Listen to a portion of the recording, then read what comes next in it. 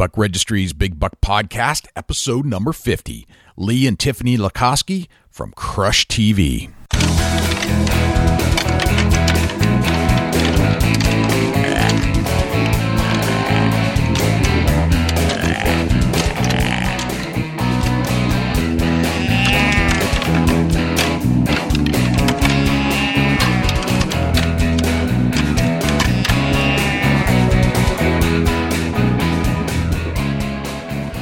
Big Buck Registry is a virtual museum of hunting stories. We preserve a piece of Americana by interviewing and recording hunters about their hunts and experiences from across the country. And who knows, maybe we'll learn a thing or two along the way that'll help us take our hunt to the next level. This is Lane Benoit, Master Tracker. You're listening to my favorite podcast on iTunes. I'm Lee Lakosky. And I'm Tiffany Lakosky, and you're listening to our favorite hunting podcast on iTunes. This is Matt Drury with Drury Outdoors, and you're listening to my favorite podcast on iTunes. This is Milo Hansen. This is Jay Fish, the owner of the World Record Johnny Kingbuck, and you're listening to the World Record Podcast. The Big Buck Registry Big Buck Podcast. Welcome to another episode of the Big Buck Registry's Big Buck Podcast. I'm here with my good friend and field correspondent from Ohio, Dusty Phillips. What's happening, Dusty? Yo, yo, yo. It's definitely happening. You know, I'm pumped up, jacked up. You know, this podcast is awesome. It's going to be awesome all the way around. Nice. What's happening over at Chubby Tines? You know, people are starting a turkey hunt, and the chubby gobblers are hitting the dirt. What's going on? What's going on with the Big Buck Registry? Big Buck Registry is getting it done. We had a little email situation, like a international incident on the Big Buck Registry over the last week. We had a fellow by the name of Neville Grieve from Australia decided to call us a bunch of gun nuts, and that how would we feel if he took one of our family members, shot him, and put him in the back of a pickup truck and took a picture. Well, I didn't take too kindly to that, so I took a picture of it on my phone and posted it on the Big Buck Registry, and I think Neville got an earful. I was not happy. You gotta love a good anti. Absolutely. So they're popping up more and more. Nothing against Australians. We love Australians, but Neville, don't ever do that again. Absolutely. You know, Are you psyched up about who we're talking with Dude, tonight? This is the best. My life since the creation of the podcast and the people that we've got to meet along the way, it has been off the charts. Absolutely, you know. And as far as couldn't have two better people that are kind, caring, and love what they do to be joining us tonight. Yeah, and it's such a great American story. That's what I love about this. It's all American. I mean, just through and through. About the passion for what they do is phenomenal. The passion, the starting out with no money and going through financial difficulties and then getting back on track and just doing everything you love and believe in. This is what this show's all about tonight. Absolutely, you know, and we're very, very fortunate to be behind these mics with two awesome, kind, caring, love what they do hunters that Lee and Tiffany are. Lee and Tiffany Lakosky from the Crush TV. They are joining us today on the Big Buck Podcast. You know, it don't get no better, and we're going to pull some information that you may not ever heard. We're going to get into little details on some food plots, and we're going to kind of just ask some questions that normal people, everyday people would want to know, and we got some viewer questions too that we're going to throw at them. Yeah, I threw out the question on Facebook, and so if you're a Facebook follower and you're listening to the show, chances are I asked your question and mentioned your name to Lee and Tiffany, and they answered your question. So it's awesome. Absolutely. Let's get them on the line. Let's do it. Hello? Hello, is this Tiffany? This is Tiffany. Hey, Tiffany, it's Jay Scott from the Big Buck Registry. How are you? Hi, Jay. I am fabulous. How are you tonight? Living the dream. We are psyched to have you on the show. Thanks for agreeing to be on the show back at the Great American Outdoor Show not too long ago. We waited in line a couple times, and we finally got you at the end when you were wrapping up. And you handed us Linda's card, and you said, yeah, we'll do it. We love to be on anything like this. I mean, anytime we can talk here, it is like just right up our alley. I said, I have to apologize. Lee's not here, but he's planting corn. We're fighting getting in our crops before the rain actually hits. So he is still on a tractor out in the field right now as we speak. That's a good man right there, out there still planting the seed. That's great. Is he planting row crop or is he actually food plotting? This is food plot stuff, but we do row crop now too. So like all in all, I think this year we're planting about 480 acres of food plots, and then we have like 300 of row crops. So nice. We're up to about almost 900 acres now total that we're doing, because I think we have to redo a bunch of clover too because of our drought last year. So a lot of our stuff died. Yeah, that's awesome. Dusty he knows about farming and he knows about corn. So he's going to be able to keep up with you guys on this conversation. I, however, don't know anything about corn except that it tastes good. So I was going to say, except that it tastes good and it's a good thing to eat in the summer. Yes. Yep. So yeah, we're talking field corn, not sweet corn. Okay. All right. See, yeah, I know. I'm in New Hampshire, and we do grow some cow corn for food, but it's not a crop. We don't have a lot of crops like you would in Ohio or yeah. I was going to say Illinois. New Hampshire is known for a lot of things, but row crop is usually not. It's not known for that. Exactly. Yes. I'm fortunate enough that there's cornfields everywhere here in Ohio. So and I was raised on a farm, and it's in my blood, I guess. Yep. Tiffany, where did you grow up?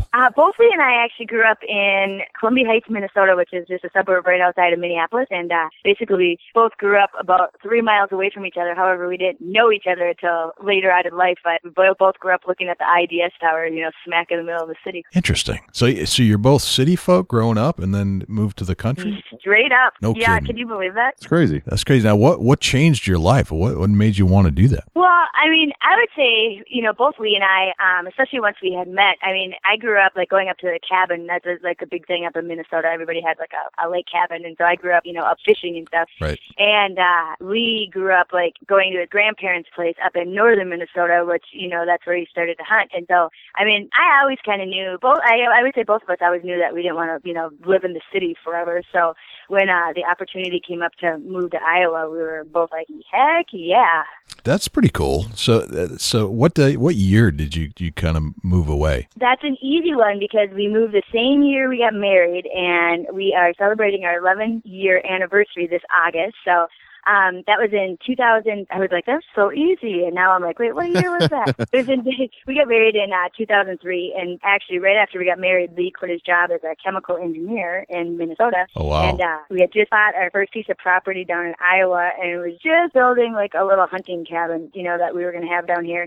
And after he quit his job, he's like, "You want to move down to Iowa?" And I was like, okay. And literally, we packed up and moved like 2 weeks after we got married. That's crazy. So 11 years ago, Lee was a chemical engineer. Correct. Well, I suppose theoretically, he's still a chemical engineer. Well, however, he was working as a chemical engineer. Right, working. And what were you doing? I was a flight attendant for Northwest Airlines. No way. Yeah, for 10 years, actually. So it worked out perfect when we started dating, and Lee was such a whitetail nut. And of course, I wasn't, a deer nut at the time. And, I said, to this day, I do not think that we've ever been on like a real date per se. I have drunk to Mexico every once in a while, but other than that, it was always, hey, do you want to go to Nebraska to look at some new property? It's like, you want to go to Colorado? And it was always revolved around, like hunting spots. And it worked out perfect because I had flight benefits, so we flew for free everywhere. So that's what we used to do back then. No kidding. So you were in the public arena in a sense, being a flight attendant. But Lee was really like a science nerd, really, right? I mean, kind of. I don't know if he would call himself that. He would say he was more, he worked at an oil refinery. But okay. Yeah, I mean, he was kind of a brainiac, which is amazing that he went from that to this. Gotcha. So that's like cool nerd. That's awesome. Actually, you know what that was? That was Lee was able to, his entire life has been finagled around deer. So right. He was able to, if you ask him, he'd be like, did you really want to be a chemical engineer? And he would say, well, no, I just didn't want to go, I didn't want to get a real job. It's like as long as I was in school, I could work my hunting time around, my schooling. And so when he took a job specifically that was like shift work. So he would be able to like manipulate his schedule. So he would have, ample time off to deer hunt. And it worked out perfect because with his schedule, he was able to take off like half of October and all of November just by like banking up his days, because he used to work shift. And then I used to be able to do the same thing as a flight attendant. So it was always, we always got to hunt together and always had a bunch of time off together like that. That's very cool. Yeah, I'm gonna step in there. A lot of people think farming is just putting seeds in the ground and they grow. His engineering degree is just taking farming to the next level, and it definitely 1,000%. Wow, yeah, for sure. And just from where I come from and what I know about farming, and I come from working. No kidding, we farm 12,000 acres. And that's no joke. What I learned there and what plays in the role with my deer hunting, Lee couldn't be a better person to be planting food plots or growing crops because he's got the math, he's got the science, he's got it all, and he's capable of comprehending what it takes to grow great crops. Yeah, you know what? You are absolutely 100% correct. And I remember when we first started doing some food plot stuff, you're right, people think, oh, you just put some seed in the ground, that's it. It's like, oh my gosh. I mean, there's so much more to actually planting a food plot, or especially when you're doing your big harvest stuff, your 12,000 acres. I mean, that's like seriously legit. But it's his engineering degree has definitely come into play because, I mean, he wasn't a farmer, so everything that we've ever done has just been self-taught and learned, and, you have no idea, like, what a big difference that your soil type makes and, your copper fertilization. And, I mean, just as an engineer, I mean, for him, everything has to be perfect, because that's just the way his mind works. So a lot of stuff has actually come into play from, his engineering degree. I mean, even just, mixing of your chemicals and all the stuff that goes into it, making sure you're right chemicals. But yeah, you're right. So a lot of people think that, oh, I'm just going to go plant a food plot. It's like, good luck. Yeah. Yeah. If you see like photos of your guys' food plots and versus somebody that don't know that, they're like, oh, they get the best seed and best this and that, and I'm going to call bullcrap there because it takes more than just seed. It takes more than just having somebody's name on a bag. It takes somebody that actually spends the time to check the pH, to do the soil samples, and that's where Lee plays a big role in with his engineering degree, is capable of comprehending what it takes to have phenomenal food plots. And that was something I was going to get to tonight, was getting that in there that, you guys don't have great food plots because somebody else is planting it for you. You got great food plots because Lee and yourself put the time and the effort into having the best soil to produce the best food plots. Yeah, you're right. And I mean, it's always been like that. I mean, even when we didn't have a dime to our name, every penny we ever had was fed to, have better food plots. And you're right. I mean, that's just, like I said, that Lee takes all of that so personally. And I mean, every food plot that gets planted, now we do have help with just some disking and some stuff like that, but everything that's actually planted is all Lee. So, I mean, he plants every seed at all of those acres that we do because he's such a perfectionist. And the thing is, it's like, if it doesn't come up, he doesn't want to, he knows the reason usually if something gets screwed up in it. He doesn't want to, he doesn't want to blame any of the other guys for anything they've done, because I was like, why don't you have Mike go, hit the soil finisher on that? He's like, no worries, that's an important field. This is today. He's like, it's an important field, so if something goes wrong, I want it to be myself that screwed it up, not someone else. I'm like, all righty. That's awesome. It shows. It shows. Your food plots are phenomenal, and it definitely shows that they've been well cared for with the proper techniques it takes to get tonnage and get great yielding crops out. Well, and like everything that we've done, it's just been self-taught. It's been by mistake after mistake after mistake, and just learning from everything that we've done wrong in the past. Now he's got it pretty much down to a science now, what he needs. And but every year it's still the learning process. It's like we have some fields that you're like, okay, and it's still, I mean, after 3 years it hasn't come up. What is the deal? And you really start digging into it, and we had like a compactation problem with one of them. It's like, the roots couldn't actually get down deep enough. And I mean, it really is amazing. I mean, there was really a lot more involved in it than I would have had any idea years ago. Right. Oh, yeah. But it's awesome. I mean, it's so like rewarding when, to watch your fields come up once you put all that hard work into them. So Lee's a detail guy. Oh, yeah. Interesting. So he's detailed. Oh, 100%. And you get to reap the benefits of the fruits because of his detailed engineering science background. Absolutely. I mean, like you said, now, but it's rubbed off on me. I'm not necessarily as detail orientated as he is, I mean, right. Just our personalities. That's why we do so well together. But, even today out in one of our clover fields, as I was, a lot of times, when you're just the helper, you're just kind of there in case they need something, you help move the stuff and everything. It's like I move a lot of the tractors, but I mow clover, but I don't plant, and I don't disc on a big tractors, Do you think? Because it's like, it's sort of, it's legit. I mean, it's like they're dangerous. You got to know what you're doing. And it's like, I could do all the little stuff, but not on the big tractors. But I was out there like hand picking weeds out. I thought, oh boy, Right. he's rubbing off on me. There you go. But it's like I couldn't handle him, you know. So sometimes you do that, though. I mean, that's what happens. You know it's got to get out of there. Absolutely. it's got to be a good balance, though, between if you're not as detail oriented and he is, it's got to be a good balance in the relationship. It's a perfect balance, actually. I mean, I don't think either it would work if either one of us were like the other 100%. I mean, obviously, if I had a mind like him, you know, we would butt heads constantly, and if he had a mind like me, we'd be laying out in the sun half the time, you know, drinking cocktails on reading a magazine. So it actually, I mean, he definitely brings out, you know, the best in me, and I feel like I do the same for him. So we're definitely a good balance of each other. We complement each other well, which is good because, you know, we're together 24/7. That's cool. How did you guys meet? Well, Lee, actually, we grew up in the same town, but he is 9 years older than I am, and he's got 5 sisters, and I used to hang out with one of his younger sisters. So I met him when I was like 16 or 17, but he like ignored me for many years after that. And we overlapped in college. I was just starting college when he was finishing college, and kind of started hanging out then, and then started dating a little while after that, and have been together ever since. Gotcha. What was your maiden name, Tiffany? My maiden name was Profant. Tiffany Profant. Profant. So Profant and Lakosky. Correct. Now, what type of nationality is Lakosky? He is Russian and Polish. Russian and Polish. He's a man after my own heart. I have some serious roots in Russian and Polish myself. Ah, that's a good group. Yes, it is. All right. How did you come up with the name The Crush? Well, we our first show was called Getting Close. It was not like Getting Close. And after, I think we did 4 seasons of that, after doing that for like 4 years, we decided that, you know, I mean, when you first start a TV show, I mean, it's so hard to get started. And I mean, Bentlock gave us a great opportunity, but ultimately it was still their show. And so we decided that, you know, to take it to the next level and where we want to go with it, we need to be the owners of it. And it kind of was at the same time where all the internet stuff was starting to get really, really popular, and there were a lot of new shows and networks coming out. And so we had to go kind of something totally different because, like, all the domain names for anything hunting had already been taken. You know, it's like to try to come up with some new hunting name was like, oh my gosh, how would you ever do that? Right. And so, you know, we kind of sat on it for a while. Everybody had some ideas. You know, there's about 10 of us all kind of involved in it.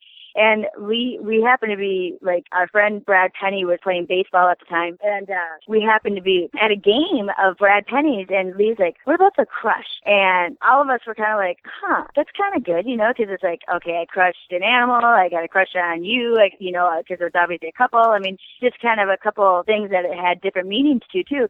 And so we sat on it for a couple weeks and couldn't come up with anything else, and we always kept going back to The Crush, and that's what that, and here we are. It's a pretty good name. I mean, it kind of spells the. I like that it kind of covers the couple thing, but it's also a crush on the outdoors and hunting and all that stuff. A crush can mean a lot of different things, right? Yeah, it sure can. So you're friends with Brad Penny? Yep, we're friends with Brad Penny. He owned a farm in Iowa, but he just sold it because he's living in Kansas now. Gotcha.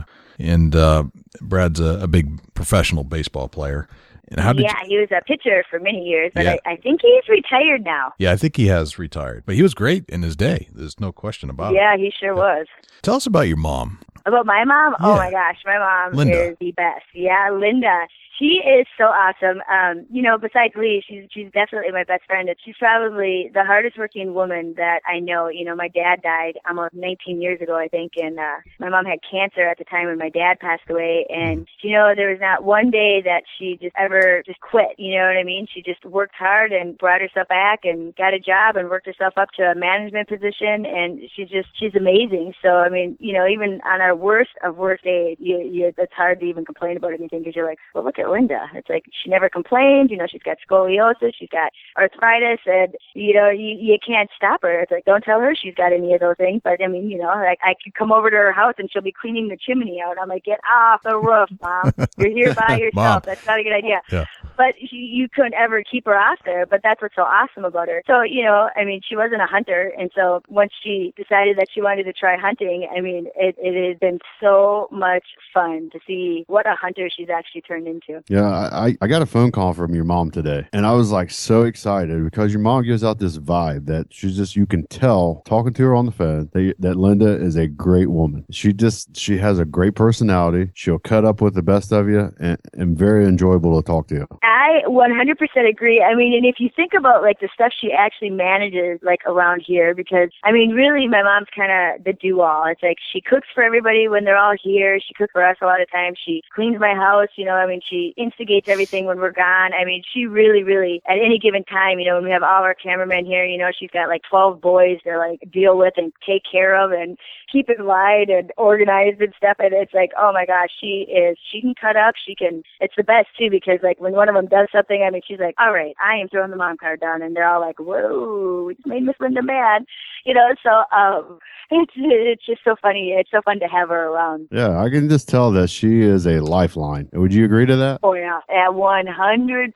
I mean, when we moved down to Iowa, my mom was still living up in Minnesota. And, I mean, we moved down here. We didn't know anyone. I mean, to this day, we still don't know a ton of people down here because we're gone so much. We have so much stuff going on. And it was, you know, I mean, for me, it was a huge change, you know, going from the city. I was a flight attendant. I mean, all of a sudden I'm commuting now. I'm newly married. We have no money and I have no friends down here. I mean, it was just like, holy crap. I mean, it was pretty life changing all at once. And I remember about a year into it, I was like, I love my mom down here. And Lee's like, okay, if that'll make you happy, we'll move your mom down. And that's what we did. You know, we ended up, our show had gotten bigger and bigger and bigger. And I guess it was probably about 3 years, actually, because that was right after I ended up having to quit Northwest because I couldn't, you know, work and fly and do everything with our show. And when we moved her down here, I mean, you know, it was like life-changing for me. And even for Lee, I mean, you know, his mom died a long time ago, too. So, you know, she's basically, you know, the only mom he has now. Right. That's awesome. You know, you just get that sense from her that, you know, she definitely knows what's going on. She's got her stuff together, and she's got an answer for any kind of question that you might have to give to her. And you know what else? I'm telling you, it's like people don't realize how important this is. But if you ever need to get a hold of us, because, you know, sometimes we're just flaked or we're gone or we haven't checked our phones or we got a bunch of things going on, and you know, I'm like, if you take good care of my mom, you can always get a hold of us because that's got like the bat phone. I mean, I talk to my mom like 200 times a day, so and she can get us anywhere, anytime, any place. So it's like I tell some of the people, I'm like, be good to my mom because she's a lifeline to us when we're not available. Right. That's what I meant when I said lifeline. You picked that up, and it's very unique that it's almost like talking to you. It really is. Like, she was able to answer any question. She was able to get me where I need to be to get a hold of you guys. And she called me back. She responded to my emails. She was definitely like talking to you in a different form. Well, thank you very much. I think that is a great compliment. She's way better at answering emails than I am, though. I will straight up tell you that. Right. Yeah, she did great. You know, she took a day to get back to me. She apologized, and it was a unique experience with your mother. And Linda, thank you for that. Oh, well, like I said, it'd be fun to have her on here and talk to you together. So. Yeah, absolutely. Let's get a little deeper into the deer hunting. I want to get into kind of your favorites and what you use and what that you got going that's out in the woods, and you know, just to get a little information for our listeners as far as what kind of food plot seed are you guys putting out? Well, right now we are doing just like our corn and beans. We have like mean bean crush that we're doing, and then we're just doing regular corn, and then we'll start working on all of our clover fields, and then, you know, later on, I guess it's July, that we'll start doing like our canola and our turnip fields, you know, our late season stuff, and then if those don't come up, then we start working on like winter wheat. But I mean, as far as like, the one question people ask a lot is like, if we could only plant one thing, what would it be? And it would be clover. You know, it goes back to that. So clover, it seems to be pretty simple to put in the ground, and not a whole lot of maintenance, but you need some rain for sure. Yeah, you definitely need some rain. But yeah, you're right. I mean, if you do it right off the bat, you know, you can do it still with, you know, just a spreader. I mean, you don't have to have like all the equipment and stuff. Yeah, you can actually have a really good clover field in, you know, even the nastiest of places.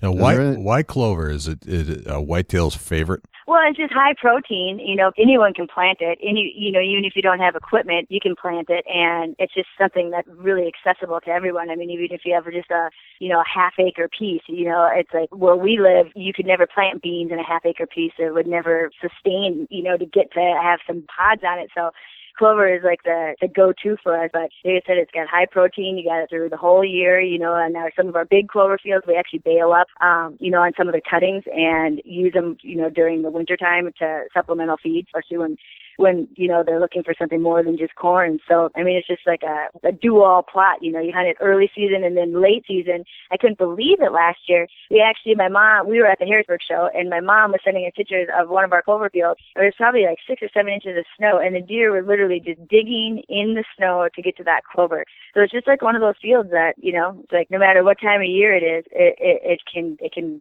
bring a lot of deer into your area. Gotcha. It's tonnage. It makes a lot of tonnage. It produces, you cut it keeps growing. Tonnage is where it's at. Yeah, absolutely. I mean, and actually, it's like that's the one thing that you do have to do, though. You do have to, keep it cut down fairly low, just so that's what the deer like to eat, that new growth on there. Right on. So interesting. Me not being a farmer, I'm learning a lot tonight. So these are some techniques I may try. It's so funny now. I would love. Like, we got to talk to Lee. We got to get Lee on the phone sometime with you guys too, and you can ask him the same questions. It'll be kind of the same answer, but just a total different approach to that answer. I bet we're going to get a longer answer, and it's probably going to be more detail. Little more details, my guess. Absolutely, a little more technical. It's like it's so funny because, like I said, we definitely compliment each other. I mean, I can answer 80 of the questions, but you always get a little bit more technical answer from Lee than you will from me. Gotcha. We'll do another show with both you guys when the planting dies down a little bit. That would be perfect. Or it rains. Right. Yeah, absolutely. Do you guys have a clover that's like the crushed clover? Do you guys offer that? Yeah, we work with Evolved real close, and it's crushed clover is what it's called. And actually, the biggest thing is like Lee'll say, is the biggest thing about having like a crushed clover or just imperial whitetail, any of those kinds, is just the rates that the clover actually grow and mature at. So some people can't obviously get to their food plots all the time, so it's just important to have different varieties of clover in it so you can get its palatability is good at different times of the season, even if you can't get to actually cut it. So different growing rates on it. Right. And I'm sure research, different areas are obviously different. And then, with Evolved, you guys pretty much are putting out the best seed that you can get out there. And, that definitely helps on getting your clover to come up and, obviously fertilization. Getting back to planting clover, that's something you can walk out and broadcast by hand if you got an area small enough, and 90-95% germination most times with some weather to back it, and the crushed clover is something that everybody needs to check into. Well, another nice thing about clover is even right now, because like I said, we've had a drought 2 years in a row, and some of our clover fields just do not look very good, because they had the drought last year, and then the deer eat them down so far, so they just can't keep up. But a lot of times we've already been just walking around hand seeding the bare spots and the spots that need to be thicker and stuff. And then we also do a lot of frost seeding with clover. You can just keep going over it. It's like if you can get your clover field a pretty good stand and you fertilize it every year, and you can overseed it and do a couple other things to it. I mean, you can have that field for years, and I mean that's so nice. I mean, it's not like you have to disc it up and do something every year to it. Right? Yeah, you can broadcast spread it with the seed and top dress it with some urea or something of that nature. And it keeps producing year after year, and that's awesome for the deer herd. Oh yeah, I mean, just even right now, I'm just looking out my mom's window in her clover field out here, and there's probably 25 deer in it. Wow, really nice. So I know it. Clover is awesome. The answer. Gotcha. All right, loud and clear. Got it. One of the answers. Yeah, one of the answers. One of the answers. So, is your mom sitting there with you right now? No, she's up north. She's in Minnesota right now for the cabin. Dang, we was hoping she was there. We'd have her say hi on the show. Gotcha. I knew it. I kind of saw tractor lights. I thought Lee was coming, but they just passed the house. Tiffany, let's talk about your house a little bit. It's we see it on the show a lot, and it looks like you have a great kitchen, and it's you have this really cool great room where you have all the deer heads and on the big fireplace. Tell us about that house. Our house actually is a big, huge pole barn that Lee drew out on a napkin one night at a bar. People actually ask us for the plans, and it's like, there's not really any plans that exist for it. I gotta go find the napkin, huh? Yeah, I know. No kidding. I probably could if I had to. But it's so funny because we weren't ever planning on living in Iowa, so we were just going to do something, low maintenance and just something, that we would be down just during certain times of the year. And so when we actually moved down here, we just made it a little bit bigger and have been there ever since. So, but yeah, our great room is almost out of space. Can you even believe that? Oh, wow. It's crazy. We seriously are in need of building something. And actually, I think in the meantime, we're probably going to build a garage right now because every year we have so many cameramen and, there's people in and out of our house constantly. So it's like, oh my gosh, we need a bunk room full of camera boys and we need some more wall space for our deer heads because we're not ready to actually build yet, It's like we're not ready to take that project on. Right. I was going to ask you that. It seems like on the show, and there's the show life and then there's life off the show, but it seemed like there was a lot of interaction in the house itself and that it was constant visitation from camera people and different competitions you're going to have and all that kind of stuff. Is that pretty accurate? Like there's just a lot going on at the house. It is 100% accurate, and it's funny because you have show life, you said, and then you have like real life, and real life is no different than show life. It's like always like that. There's always something going on, always chaos, always guys coming in and out of our house, and just always something rolling. I mean, it's really, it took me a little while to get used to it because I only had one brother growing up, but now Lee had 5 sisters and one brother, so he was used to like the chaos in his house constantly. And so now, now I've kind of like, if one of the guys hasn't been there for a while, I'm like, where's Lovey? It's like, where's Brandon? Boy, I'm ready for those guys to be back. It's kind of quiet without them. But yeah, no, it's definitely always somebody coming and going at our house. Interesting. Is there ever a downtime? Not very often anymore. Because, we do so much of our own farming, so that is like a full-time job in itself. We do so many appearances. We have all of our stuff that we have to do for our show. And so, no, there's not really too much downtime. And we do a couple things. We go fishing up in Canada for like 5 days, and then we go skiing usually every year. But other than that, as a whole, there's not much downtime. If you have farms, there's always something to do. Yeah, absolutely. Gotcha. But we're bad now. It's like we used to, like I said, every once in a while I used to like drag Lee to Mexico, and the last time I did it, we both, like day 2, were like, oh, okay. It's like, you're just not used to sitting still anymore, We don't handle it well anymore. So that's when we started skiing, because it's like, okay, you could still go sort of vacation, right, but you're actually out doing something, but it's still sort of vacation, It's right. like, I would go stir crazy now if I had to land on the beach. Kind of like, yeah, I understand what you're saying, is sometimes, you go on vacation, you can only lay around for so long. You got to go I know it. do something. Yeah, it's definitely changed in that aspect for us, because we used to be able to 100%, especially at college days. Oh my gosh, I could do till noon. But now it's like, today we were up we rolled in last night. We were down, we had to do some stuff for Bass Pro, King of Bucks, and then we had the U.S. Fishing Open, which was really cool, a bow fishing event down at the Bass Pro Shop. And then we went turkey hunting in Missouri, excuse me, and then last night we got home, about like 12:30, and then I got up at 6. Lee's got a fractured toe, so he's not running with me right now. I got up at 6, went and ran 4 miles, and then came back and have been out farming and working with Lee ever since. So, yeah, we're definitely rocking and rolling all the time. Gotcha. Well, how's the toe doing? It's healing, actually. Although I'm ashamed to say we missed a doctor's appointment, but we're turkey hunting. So, and I don't think they needed to see it anyways, because it's like there's really nothing we can do about it right now. But it's healing. He's getting along fairly well. Good. That's always a minor setback when incidents like that occur. Oh my gosh, it was so scary. I watched it happen, so it was frightening. But frightening that it actually happened like that. It's like, oh my gosh, she's lucky he didn't lose his toes. Oh, absolutely. Let me try to fill in what happened. Didn't equipment fall off a jack or something like that? Pretty much something like that. Yeah, a soil finisher as he was changing a tire. The jack got goofed up a little bit, and basically the axle fell on his foot. Ouch. Ouch. How was he able to, can we get in a little detail on that? How did he get it out? Well, I had to get in the tractor then and lift the soil finisher up. Okay, so it just set on the ground and raised the axle up then. Yep. Dang. Yeah, he said he was darn lucky, because it was only the tip of his big toe and the second toe, and just the very tips of it. But the part actually, and that's bad enough, but the part that actually caused like the most damage is it kind of squashed his foot, so the bones came out underneath his like toes, so that's where he had like a lot of soft tissue damage. That was the biggest part, but it's like they were worried about infection with that so bad. But it's healing up well. He's been gimping around pretty good now. He's got real boots on every day now and stuff instead of Crocs. So. Right. Yeah. That's man. That's. And now we've got steel-toe boots. Good idea. Yes. Excellent. That could have been bad too, though. You know, that kind of weight with a soil finisher and steel-toed boots could have crushed the boot down in and cut his toes off. That's what they say. So it's like you don't know if it would have been worse or better. You know. Right. Yeah. It's a gamble there. That's a lot of weight, and man, I feel for you, Lee. That's crazy.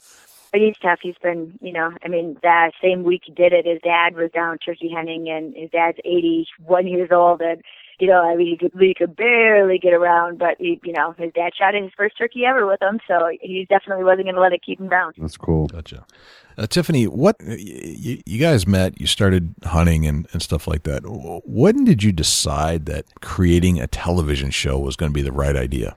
Well, we never did, actually. It kind of came to us. Okay. Amazingly enough. I mean, because we never started a show because we like to film and be on film and that kind of thing. At the time, we had, it's kind of a long story, but I mean, basically we met Michael Waddell at one of the shows, and I think it was the ATA show, and it was the same year we met like Don and Candy Kiske and his Ruse and stuff. And we had been shooting good bucks, and already, I mean, back in the day, Lee was always filming our stuff. So, I mean, I have never shot something that hasn't been on film, which is the craziest thing ever. So, my entire career, everything I've ever shot has been on film. Because Lee always was into filming, and not necessarily like we used to, do interviews and that kind of stuff. I mean, we were always just filming the deer and stuff. And so, we had started to get some pretty good stuff, on film. We were shooting some pretty good deer. I mean, even back in the day, Lee was always shooting big deer, and then you just naturally started putting me in on a spot. And so, we were always together doing that. And so Michael was like, you guys should start filming for like monster bucks or something. And Lee's like, oh, okay. He's like, I don't even have the first idea how to do for any of that stuff. Right. And so Michael was like, you guys have turkeys in Kansas? We had a farm in Kansas. And we're like, yeah. And he's like, let's go turkey hunting. And it's funny because we had never even turkey hunted at the time. And so Michael came down and he had John Tate. And I think at this time, Michael didn't even have like Road Trip or any of his shows. And we just kind of learned how to actually film for like monster bucks, And so we started that very first year we went out, and we had like our best year ever. I mean, probably even better even than now. Because Lee shot like a 167 in Wisconsin, a 170 in Iowa, and a 196 in Kansas. And this is like my second year ever hunting. I shot like a 125 in Wisconsin, a 152 in Kansas, and like a 130 in Iowa or something like that. In my very second year hunting, and we got them all on film, and they were all in focus and all like good audio and stuff, which was like a complete miracle. You nailed it. So That's great. Yeah, we did. First That take. was like our first year. Yeah, and the thing is, it's like, we're still working full time. I mean, both of us had full time jobs. Sure. And so from that, we just, we were just like an ideal package because it's like, okay, we had our own farms, we filmed each other, we had our own equipment, and we didn't need any money because we worked full time. So, once we started getting those kills and stuff, I mean, they were good deer and they were big deer, most of them. And so, like they started going on monster bucks, and then Candy and Don Kiskies, whitetail, taking it to extremes back then. And so we just got to get pretty well known just by, having our stuff on DVDs and stuff like that. And then, we were, like Lee says, the first time his picture came out on Monster Bucks, he said he could have died and went to heaven. He would have been done and happy right there if he would have never done anything else. And he was on Monster Bucks 10. And after that, we just still kind of just kept filming each other and stuff. And right after he quit his job, Aubrey Gale from Scentlock called and said, now, mind you, this is like October 1st where Lee quit his job. Ironically enough, October 1st is the opening day of Iowa bow season. Right. So he said, Aubrey called, and Lee was actually helping Don Kiske combine because I had to go on like a 5-day trip. And Aubrey's like, hey, do you guys ever think about hosting a television show? And Lee's like, the timing is right. And that's how we started the show. So we never really thought about, it was never in our mind, hey, maybe we should do a television show. Interesting. So it just kind of developed into something. It wasn't something you had planned out. It was more or less just people asked you to do it. Yeah, 100%. Nothing we ever planned in a million years. I mean, like Lee always said, he's like, I knew I had my chemical engineering degree. I knew I could go work at Montana down in Iowa. Yep. He had a cousin that worked there, and I could fly out of anywhere. So we started to write more articles and stuff. We figured we could muddle through with whatever he wanted to do like that until we figured out what he wanted to do. And lo and behold, we ended up doing a TV show. Gotcha. Now, on the show, you often have these competitions, specifically the one I just recently watched, where you were trying to decide, who's going to shoot the most turkeys for the most part. Are you competitive off the set as much as you are on the set? No, and actually that's probably the only time we're ever competitive is that turkey hunt. And we just had that. I was like, way to bring up a bad subject here because I just got smoked again this year. But sorry. Other than that, no. I mean, actually, for me, I would always rather see Lee shoot something, and he's like the same. He would always rather me shoot something, and especially when it comes to whitetails. I'm a deer fanatic, but not like him. His entire life from, I think, the minute he came out of his mother's belly has been revolved around deer hunting. He's just such a deer nut. It's just his entire existence. And so, if we have like a big buck or something, I would always rather see him shoot him. But, there was a buck this year that I shot, he and I were, I think it was like 2 days before Christmas. Everybody was gone. And those are our favorite times when it's still him and I just filming each other, and he had his bow out there and I had my muzzle loader, and a buck that he had been hunting all season, came out and he said, "You shoot him." I'm like, "No, you shoot him." We were like arguing in the blind, back and forth. We could shoot that buck because I'd rather see him shoot it and he'd rather see me shoot it. So gotcha. I ended up shooting him. So, right. Like I said, it's really other than the turkey competition, we don't have any competition between us. So it's more for TV on occasion. It seems like TV has gone that way in many forms. Like everything's a competition these days. Unfortunately, we don't really make ourselves do that because it's not really us, Like right. that by nature, it just, and for the record, on most things he's darn better than me, so I'd lose my butt every time. It's like, let's be honest, it's like the turkey competition. It's like he knows every one of these farms from the first second you step into one of the, on it to, walk off it at the end. It's like he knows everywhere, where I still to this day have the worst sense of direction ever. But, so he definitely, when it comes to hunting stuff, he's probably gonna beat me because gotcha. I've gotten to be a lot better hunter over the years, but not like him. Gotcha. Tell us your most memorable whitetail hunt. Oh, that's an easy one. That's by far the first time my mom went out and shot a buck with her muzzleloader. Linda on the board with that. Linda on the board with that one. Because she never started out wanting to hunt. In fact, when Lee and I first started dating, it's kind of a funny story because I was living at home and Lee and I don't know, I've probably been dating a year or so. And my mom was like, "Where are you going?" And I'm like, because it was kind of winter time. I'm like, "I'm going shed hunting." And she's like, "What is that?" I'm like, "I don't know, but I'm going." And she's like, "Oh, you must like this guy." That's great. And I had no idea at the time what that even was, And so when I started hunting, she literally would cut out the animal in our pictures, because she's like, "I don't want a picture of that animal with you guys." I just want you guys. So she would be like these little heads and in the frame and these animals cut out. And so it really wasn't until a few years into us doing our show that she decided she wanted to start hunting. And it was really more when she started to come down and cook when like David Blanton was down here and Blake Miranda were down here. I think Gary LeVox had been down here and stuff. And it was really more about she just saw how much fun everybody was having and just the camaraderie around the actual experience more than the hunt. Right. She wanted to be a part of it, And so that one of those, I think it was probably like the third year, she's like, "I want to shoot a turkey and a bear." And we're like, "What? A turkey and a bear?" I was like, "Okay."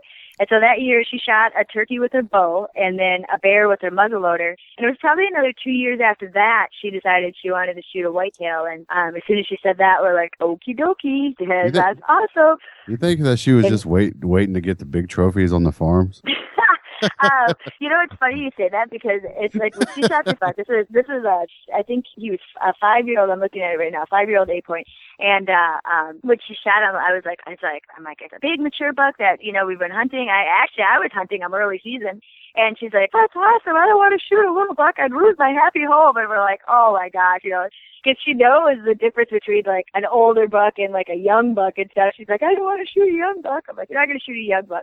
So it's just funny that she's gotten so into it. And then this year, actually, we tried.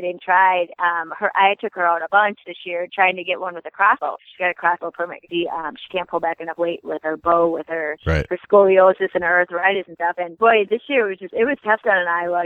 We've had 2 years of blue tongue and the drought and stuff, and it definitely was a lot harder this year. So she didn't get one this year. So next year will be her time. Yeah, best of luck to you, Linda. I just think that she's just laying back till you guys, till you and Lee get the big monsters established, and then like she just comes in like a vulture and gets one. Yeah, isn't that the truth?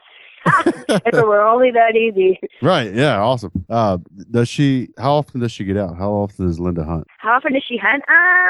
Well, it kind of depends. Like turkey season, she's been out she hasn't been out as much this year, turkey season. But it was really, really cold early on, and then we've had a bunch of company, and she's had a bunch of company. So, normally during turkey season, she's out a few weeks, but she'll hunt this last few weeks, until it closes. And then deer hunting, boy, she's probably out 2 or 3 weeks last year. Nice. So there's a lot of times where, like, I'm going, and there'll be a buck that we want her to shoot, and, because, like, a lot of times, she'll shoot, like, our management deer, but, theoretically that, a lot of times that we'll have her shoot, which that 8 point was, like, a management buck. But, I mean, it's still a lot of the deer that I'm hunting, too, so if there's a certain buck that's been coming out a bunch, and we're in the same, sometimes we have like the redneck lines that we both can hunt in, then she'll just come out with me. So she hunts with me quite a bit, actually. That's cool. It's something that you'll never get taken away from your memory. No, you know what? You are so right on that. And it was funny because last year, I remember it was probably November, and I had said to her, I'm like, Mom, do you want to go get a pedicure, or do you want to go deer hunting? She's like, I want to go deer hunting. I'm like, okay. That's awesome. True story. I am really liking Linda a lot. This is great. Yeah. And then, and see, that's the thing. It's like when it's just my mom and I out, and I was just filming my mom, and so it's always, if it's just her and I mean, there should always be someone filming, because it's always an epic disaster half the time, because we go out, we're almost out of gas. I'm like, well, I probably should get gas, and then I forgot my wallet, and then we had to talk to the guy. He's like, well, I don't want you to run out of gas, or he had to borrow us money to get gas. I mean, it's always something when it's just her and I together. Yeah, I think that you should take a camera with you, somebody else, and get both of you interacting in that sense, because that may not be something that you have recorded, but it'd be great material for the show. Yeah, a little more reality TV there. Yeah. Yeah, I'm telling you, and none of it's made up. That's the best part. That's the best part. Yeah, you took the words right out of the mouth, Jay. That's the best part. Yeah, I think that you need to have a camera with you at all times. It sounds very interesting. See, sometimes though, it's like we're out of cameramen. You know what I mean? So that's why. I mean, obviously, I still film a bunch, so it works out good. I'm like, well, I can film my mom shoot something. Right, Tiffany. I wanted to ask you a question about your celebrity that has developed. When we went down to the Great American Outdoor Show in Pennsylvania, in Harrisburg, there was, hands down, you guys had the longest line of any booth there, and it's because of your popularity. Has your life changed since the show has gotten popular, and that you've gotten popular over the years? Not even in the least. Oh my gosh, I mean, there's not a show that we go to that we're just like, seriously, we're like, oh my gosh, I hope we're going to be busy. I hope people come and see us. I mean, you just don't know. I mean, we're in our little hole in Iowa. We just work day and night. We're not on the chat rooms. We're not on the forums. It's like we just do our everyday stuff that we do. And then we go to some of these appearances, and you're like, oh, I hope people come and see us. I hope people want to come and talk to us. So by all means, I mean, we're just rednecks from Iowa that are lucky that people like our show, and we're grateful that they come and see us, because we'd be like, I hope someone comes to talk to us this week. So yeah, no, we're not any different than we ever have been. That's cool. That's very cool. And I mean, and even so, I mean, I'm just like blown away. I'm like, I cannot believe you come and see us. That's so awesome. I'm gonna jump in there. I'm gonna give props to you and Lee for what you do at the show. And me and Jay fortunate enough to be at the Harrisburg show and see this in person. And this was touching to me. Like, you guys stayed there till the last fan was greeted by you. It didn't matter if it was 3 hours after the show. It doesn't matter if it's 5 hours after the show. If you get a line of people, you guys stay there till the last person gets to talk with you. And that's awesome. Oh my gosh. Well, you know what? I mean, it's like our fans are our bosses. I mean, they are the ones who allow us to do what we do. And we don't take that for granted. And we've always said, we heard Taylor Swift say it, years and years ago. It's like, if we want 1 million people watching our show, well, we need to shake hands with 1 million people. And it's like, we're so grateful that, we're able to do what we do, and we're allowed to do it. And it's really because of our fans. So heck yeah. I mean, we go to that show and we stay there all 9 days, because that's one of our favorite shows to go to. I mean, it's like, I love seeing, it doesn't matter whether it's Monday, a Saturday, a Sunday, it's like, it's the same amount of people that come through those doors. And it is just so cool to see everybody there for the ultimate same reason of hunting. I mean, it just brings everybody together like that. And it's like, I can't even, and we don't take lunches, we don't take breaks. We get there, 20 minutes early, and we stay usually an hour after because, everybody's still there. And it's like, that's such an honor to us, and it's something we don't take for granted. And yeah, you'll never see us leave because if people are standing there, and then like I said, it's not something that we take for granted because it's like, we're so honored to be able to be there. And I love talking to them. It's like, it's so fun to see like all these young kids and, these married women that never hunted before they started watching our show and then decided to give it a shot, because they saw me out there with Lee, and all of a sudden, their marriage is revived after 25 years, and, they're out hunting together. And it's like, it's so touching. Every day there's not somebody that doesn't come through that really, really, truly touches you with something that's happened to them. Yep. Right. And me and Jay talked about that, Jay and I. It was touching for us as coming in there as media we did some research. We wanted to see that. And that was very awesome that you guys made sure that everybody got to see you. That in our eyes was spectacular. I was blown away. I mean, we started out early in the morning and we hoofed it all around the entire complex. And we put on some miles, just going from building to building and looking for people that might want to join us in an interview. And we check in on your booth now and then, and every time it was just full of fans to the end of the hall. And it's like you got there in the morning and you never left. Like we checked in, I think we caught you at the very tail end. It was, 9 o'clock at night, Dusty? Yeah, it was, probably. I don't know if it was 9, but it was late. It was late in the day and you were still doing it. And I was like, wow, you've been here a long time. And that's well, heck yeah. It's like I said, we don't take it for granted. It's like, we're just honored that people are coming to say hi to us, and, they allow us to do what we do. So we definitely aren't going to take that for granted. Yeah, that's a testament to. And we have fun. I mean, it is fun. I'm not gonna lie. It's like those shows are fun. I mean, it's fun to be there. It's fun to, we have a good group of people that we're with. I mean, we always have upbeat music. Or, some days even when you're retired, there's a couple songs like on our loop reel that, I mean, it's a I'm Coming Home song, and it was when Lee shot his mule deer in Utah a couple years ago, and it's like I just love that. It's like I just get goosebumps. You hear that elk bugle, and it's like, oh, I can't wait to see. That's cool. I ended up buying a couple of T-shirts from your booth. I bought a purple T-shirt for my daughter. Ooh, that is a cute shirt. Yeah, she loves it. She wears it a lot, and she goes, Daddy, this is the shirt you bought for me from the Crush. And ironically, she doesn't have a clue about hunting TV. She doesn't even like hunting, but she loves your T-shirt. Well, I'm glad to hear that. The thing is, it's like that's one thing. Like everything we do, we're super involved in. It's like even from our food plot feed, if we come out with a product, it's something we've had a hand in. And, like involved. I mean, it's like when we started to do clover with them, I mean, they had a test plot. They sent it to Lee the year before. Lee made changes. And so it comes out to stuff that we actually use. It's not, we're fortunate. We have a waiting list of sponsors. So it's like we have never, ever taken anything just because we need to sell a spot. It's like everything that we have is because we use it and it's what we believe is the best for us. And it goes the same with our clothing and our logo wear and all that stuff. It's like, it's stuff that we want to wear. And it's like, I always go, would I buy that? Yeah. So then we could do it, because ultimately I'm a consumer at heart. So, right. I said, I love that we have stuff that you're a hunter, but your daughter might not be a hunter, but you could still find a shirt for her, Right. Yeah. And it is interesting. Children choose their own path. My daughter hasn't adopted hunting as much as I wanted her to. She just hasn't. My son, on the other hand, is going crazy. And I got him a T-shirt too, and he wears your T-shirt proudly as well. So it's pretty cool. Very cool. See, all it'll take is for her to meet a nice guy that is a bow hunter, and then there you go. She'll be. And that's what happened to one of our nieces. It's like she wasn't a hunter, and lo and behold, she meets a boy, and she shot her first buck last year. It's like she's in dance line and she hunts, which is awesome. So when my daughter starts dating, I should say, I should invite the boy over and say, I shouldn't be cleaning my guns and all that stuff when he comes over, and say, do you hunt or do you not? Yeah, exactly.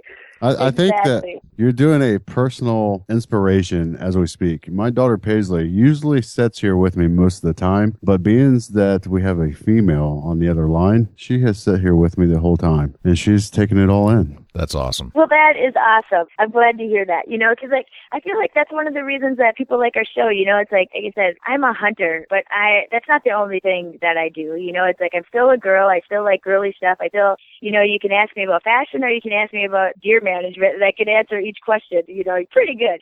So I definitely think that's one thing that draws, some people to our show. It's not just about hunting. It's about, Lee and I and our experience and my mom and people who are here and, harvesting of the animal is probably the smallest part of some of our stuff. Gotcha. Tiffany, I'd like to go through just a lightning round of questions from our community on the Big Buck Registry, if that's okay. I posted a question earlier today, and I asked the question, if you had one question that you'd like to ask of Lee and Tiffany, what would it be? And I've got about 39 of them, but I'm not going to ask all of them, but I'd like to go through a few if that's okay. Do a little lightning round with you. Would that be right? You got it. And you're going to get Lee here because he's just going in the driveway, so he'll probably be in here in a few minutes. Oh, very cool. All right. Zach Hale wants to know how you got your funding to basically fund the hunting farm business. Let's see, Zach. That's kind of a two-part question. I mean, a lot of it is our own personal money, in all honesty. But then, I would say most of it for our farming stuff is our own personal money. But do you think he's talking about how do we get our farms or how do we do the stuff? I think I think he wants to know how you were able to acquire your farms, and he's assuming that you financed it and then do what you do on those farms because of it. I think 10-4.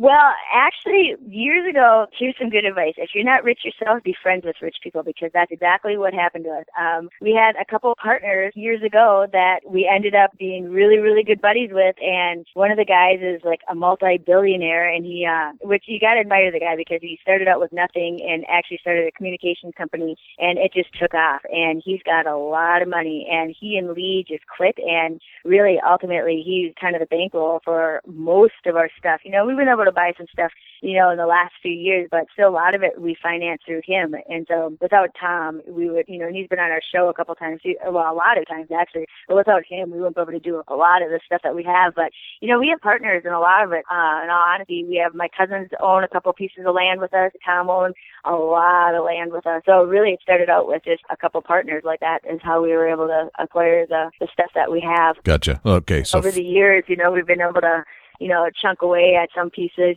make payment to people and stuff, but really, same as anything else, you just make payments. Gotcha. Find a rich friend, in other words. Got it. Yeah, and that's what I always say. I'm if you're not rich yourself, or if you don't come from a rich family, which of course we didn't. My dad was a truck driver. Lee's dad was a concrete guy, and so like I said, Tom, boy, without him, we would never be able to have had what we've had. Gotcha. All right, Julian Owen asks, Lee, can I hunt with your wife? Well, absolutely. Absolutely. We've actually we're going to start doing this more often because we started in the last few years. Now, can you deer hunt with your wife on our Iowa property? No, because we have all those partners, so you can only get a couple people through here or there. And but we've started to do so much waterfowl hunting because we have two dogs, Maddie and Tanker, and I have 100% become a duck goose nut. And so we're starting to kind of thinking of some contests and stuff to have people come with us, and then because that's a good time for us too, because if we're deer hunting, that's serious stuff. Now, you know what I mean? It's you only have so many months of the year to actually make that happen. Of course, only a few weeks of the year that are those actual magical times. So, when it's deer season, we are out there and we are busting our butt, from morning till night. So, really it wouldn't be all that fun to deer hunt with us anyways. It's you go out in the morning, we barely see anybody, and then you get in at night, you look at trail cam pictures, you eat, and you go to bed, and you do it all again the next day. But now, goose hunting and duck hunting, oh my gosh, now that's fun. That's when we get to, and even turkey hunting, that's when we get to be out with people and have a lot of fun where you're actually hanging around camp. It's a lot less stressful, and, because it's you're going to go out every day and shoot stuff, and that's when we have our dogs around, and everything's so much more laid back and easygoing. So we were, and a lot of times too, on those hunts, it's we went goose hunting with a couple guys, and every day, the regular clients were out with us. So it's, we're just going to start posting where we're at, and just, people can come. Oh, wow. Okay. Very cool. Let's see. John Brownwood asked, he says, I'm a disabled vet and I have limited mobility and have put in for many hunts for vets, but never get any answers. Do you have any suggestions on how to get some results? Like he's trying to go on like a wounded veteran hunt? I think so. I think that's his question. That's his question?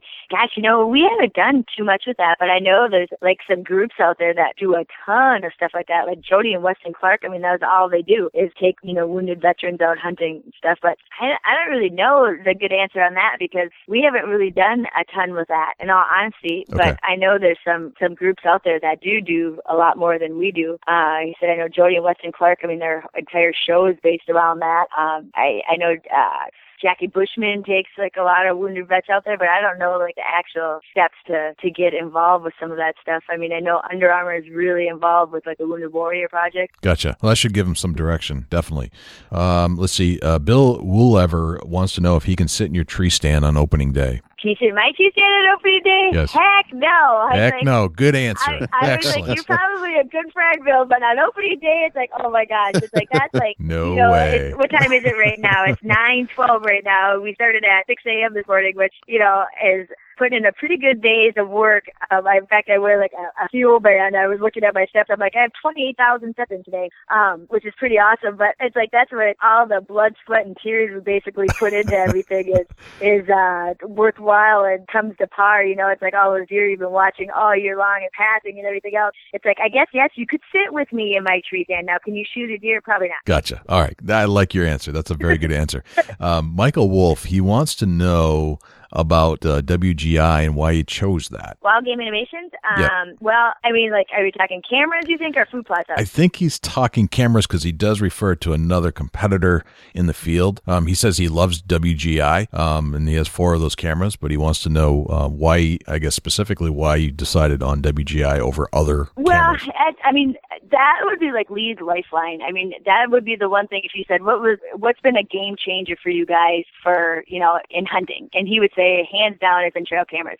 And so it was just really, everybody sends us trail cameras, and we had gotten to the point where the ones we were using just weren't performing as well as he would have liked. And the thing is, it's like, those are like your lifeline. I mean, it's like, especially we're at least out there all the time, but especially for people, it's like down like at our Kansas farm, we're only down there like once a month, once every 2 months. It's like, you can't have your stuff failing. You got to have stuff that, is reliable. And I know some of the wild game stuff they had problems with, years ago, but those were actually, out of all the cameras people sent us, those are the ones that worked best. I mean, hands down, the lights out camera, I mean, they've been flawless. I mean, we've had those things out. Battery life has worked awesome on that. I mean, pictures that we've gotten off those, I mean, they've been really, really good. I mean, the trigger speed's real fast on those. I mean, we just had the best luck out of all of them.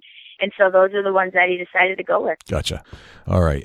Scott Gunn, this is a good question. How high are your fences on your properties? How high are our fences? Yes, Scott thinks we don't have any fences. Exactly. Oh, Scott thinks we hunted a high fence. I'm like, we have never hunted a high fence. Right. It's like, we live in Iowa. Why would you hunt at a high fence? That's why I asked the question, because you Isn't guys that crazy? don't. We have people ask that, and it's like, you live in Iowa. Why would you ever hunt in high fences? You don't need high fences in Iowa or Ohio, or you don't need them. You really don't. And the thing is, it's like, it's legal, obviously, but it's not for us. It's like, that's not anything I ever would do or care to do. Like I said, as long as it's legal, it's like, as hunters, you got to support that. Right. But is it something that we personally are going to do? No. Right. And I knew the answer to that question, but I wanted you to say that on the show. That's great.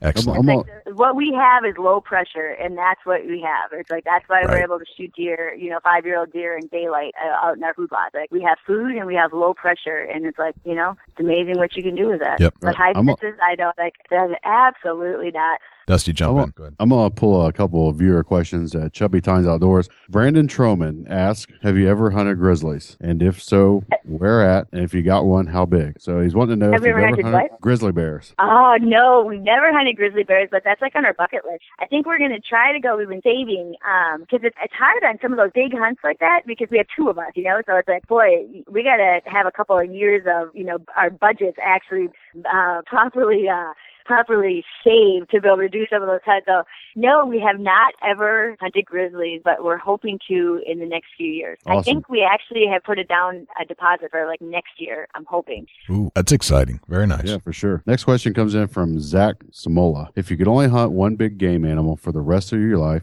what would it be? And would you rather use a bow or a gun to harvest it? Definitely a bow, because I feel like that is the hardest of hard. There's so many things that have to come together to actually harvest an animal animal with a bow. I mean, it really is amazing. It's like, you're talking for the most part, 50 yards and under, and it's like, that is close once you're out there. But it's got to be whitetails. I mean, there's so many other animals you love to hunt. I mean, I love elk too, though, so that's kind of a toughie, but straight up, if we could only ever hunt one thing for the rest of our life, it would be definitely whitetails and with a bow. Awesome. That's my 2 highlight questions I had for you. Okay. So I've got a couple more here. Ernest Ivy wants to know if you would sit down with him and his wife for dinner. They want to get to know you personally instead of just as a celebrity. That would be pretty fun. We should definitely do some more stuff like that. It's like, a lot of times when we go places, you just don't have the opportunity. You're at the Harrisburg show. We start at, we get there at 9. You're out at 8 the next day or that night, 8 or 9 at night. And it's like, you just don't have the opportunity. I mean, we go to bed and you start fresh the next day, but that would definitely be fun to do. We've done a couple things like that in the past, with some of like our partners, like Thermacell. We did like a dinner giveaway one night and stuff. So we definitely do need to do a little bit more of that. Excellent. Would you ever want to go back to hunting prior to cameras? That's from Okie Fortner. For me, I've always been on camera. I mean, Lee always owned me. And so I would say no, because the thing is, it's like there's so many times when you're out there. I mean, like the cameras for us, I mean, we don't do anything different with or without a camera there, Hi, honey. I'll put him on speakerphone here in just a minute. Okay. But so the thing is, it's like it doesn't bother me one bit to have it out there. And I would be absolutely sick if you had something just awesome happen and you didn't have it on camera. I mean, just because those are like our memories, It's like those are the things that we look back at. It's like Lee's got his laptop and he's all of our kills on there and all of our favorite things. And it's like he rewatches those things like 100 times a week. And those are just the things that we enjoy watching, So for me, it doesn't. I've never even been off camera, and I would think Lee would say the same thing. You would say, no, those are like my home videos. Those are what I live for. And really, like I said, it's like there's nothing that we do off camera that we don't do on camera. Gotcha. All right, this guy Philip Poyer wants to know if you will marry him. Absolutely not, because I am married to the one person that I was meant to be on this earth with. Excellent. But that was very nice to offer. Right. It's nice to know because I'm going to be 39 this year, so hey, not too bad for an old lady then. Still getting marriage offers. 39. Great answer. All right. Good answer. That was about the best answer I can imagine for that question. Would you describe the thrill of the hunt in your own words from Jethro Jones? I don't even know if I can describe it. I mean, it's like I said, we watch a loop reel when we're at the Harrisburg show, and you hear that elk bugle, and I get goosebumps because I'm so excited to start elk hunting again. It's like that. I mean, it's just obviously that's why we hunt. That adrenaline and just that awesome feeling, and then when your shot goes the way you want it to go. I mean, just that's when my leg really I can hold it together pretty good before that, but then after that, it's like that's when my knees start shaking and I start doing the happy dance, is what I call it. I've done the happy dance a few times. That's a great way to describe it. Absolutely. All right, what next one? Here's the question from Woody and Sarah Reifowitz.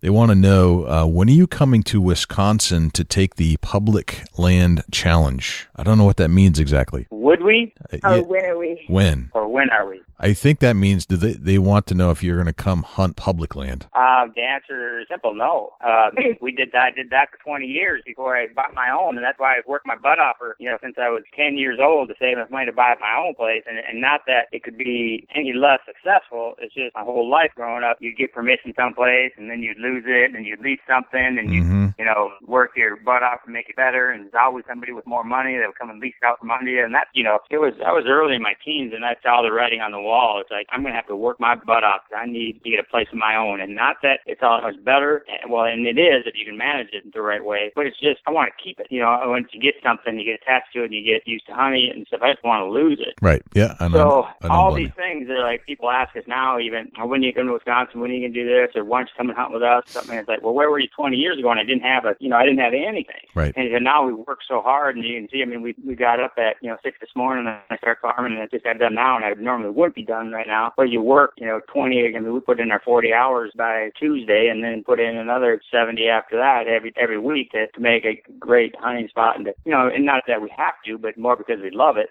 So when hunting season comes around, I don't want to go anywhere else. It's like you want to hunt deer that you passed, in past years, and them, and hunt on a food plot that you planted and you did all the work on. And not that it's, we go to a few outfitters for a few things, and it's always found no matter what, you know, you go someplace you've never been and you shoot a good one, you're just as happy. But, you know, none of them mean as much to you than shooting one on your own place that you worked your whole life to buy the place, for one thing, and then you work so many hours putting in and farming it and improving it and passing deer and dealing with neighbors shooting stuff and neighbors poaching and trespassing and everything else that you deal with. You know, they just mean so much more to you. Right. And that's where we don't really, you know, you hear that a lot. You know, people say, oh, come to New York and hunt in public property and do what you do. And it's like, hey, you know, if you're trying to hit a home run, you're not even getting to first base doing that. I mean, I grew up in the city and right in Minneapolis, I could see the IDS tower from my bedroom window. Right. I didn't have anything. My dad was a bricklayer and Tiffany's was a truck driver. We didn't have a nickel. 10 years ago, our house was in foreclosure, you know, but we just worked our butts off to get something. Nobody gave us anything. Right. So it's like, yeah, I mean, people can say whatever they want. If I come to your place, I could shoot a good one, all that. And say, oh, yeah, maybe you could, but that's the house that I built. You know, nobody gave it to me. Right. So, I mean, I kind of have a feeling that's maybe where they were getting at. Is like, go come and hunt public property in Wisconsin and see what you do. But hey, we did that for 20 years, and I had a wall full of good deer before we ever bought a piece of property. Right. So, yeah, and I think you can do it. It takes a lot of work. We hunt public land. I was like, we hunt public land for ducks. Does that count? that counts. Sure. There's nothing more rewarding than obviously with your toe, that's blood, sweat, and tears at its best. There's nothing more rewarding, and a lot of people never get the experience of putting out your own food plot, doing your own research on how to grow the proper food plots and how to get your best poundage and tons out of your acreage. The reward after you've worked your tail off all year, that would be my question to you is, tell me what it feels like after you've busted your tail all year long to get to the season, what the reward feeling is like at the end. Well, it's just like, it's just such a sense of accomplishment on the stuff because, still, we're just so fortunate to be in the situation that we are. Still, like, wake up and pinch ourselves and say, how in the heck did this happen? Just even having a career in the hunting industry. Growing up, yeah, we hope you could, but it was never a reality. I mean, we didn't know anybody that was in the hunting industry. We didn't, we didn't have any, we didn't have any ins or anything like that we knew anybody. I mean,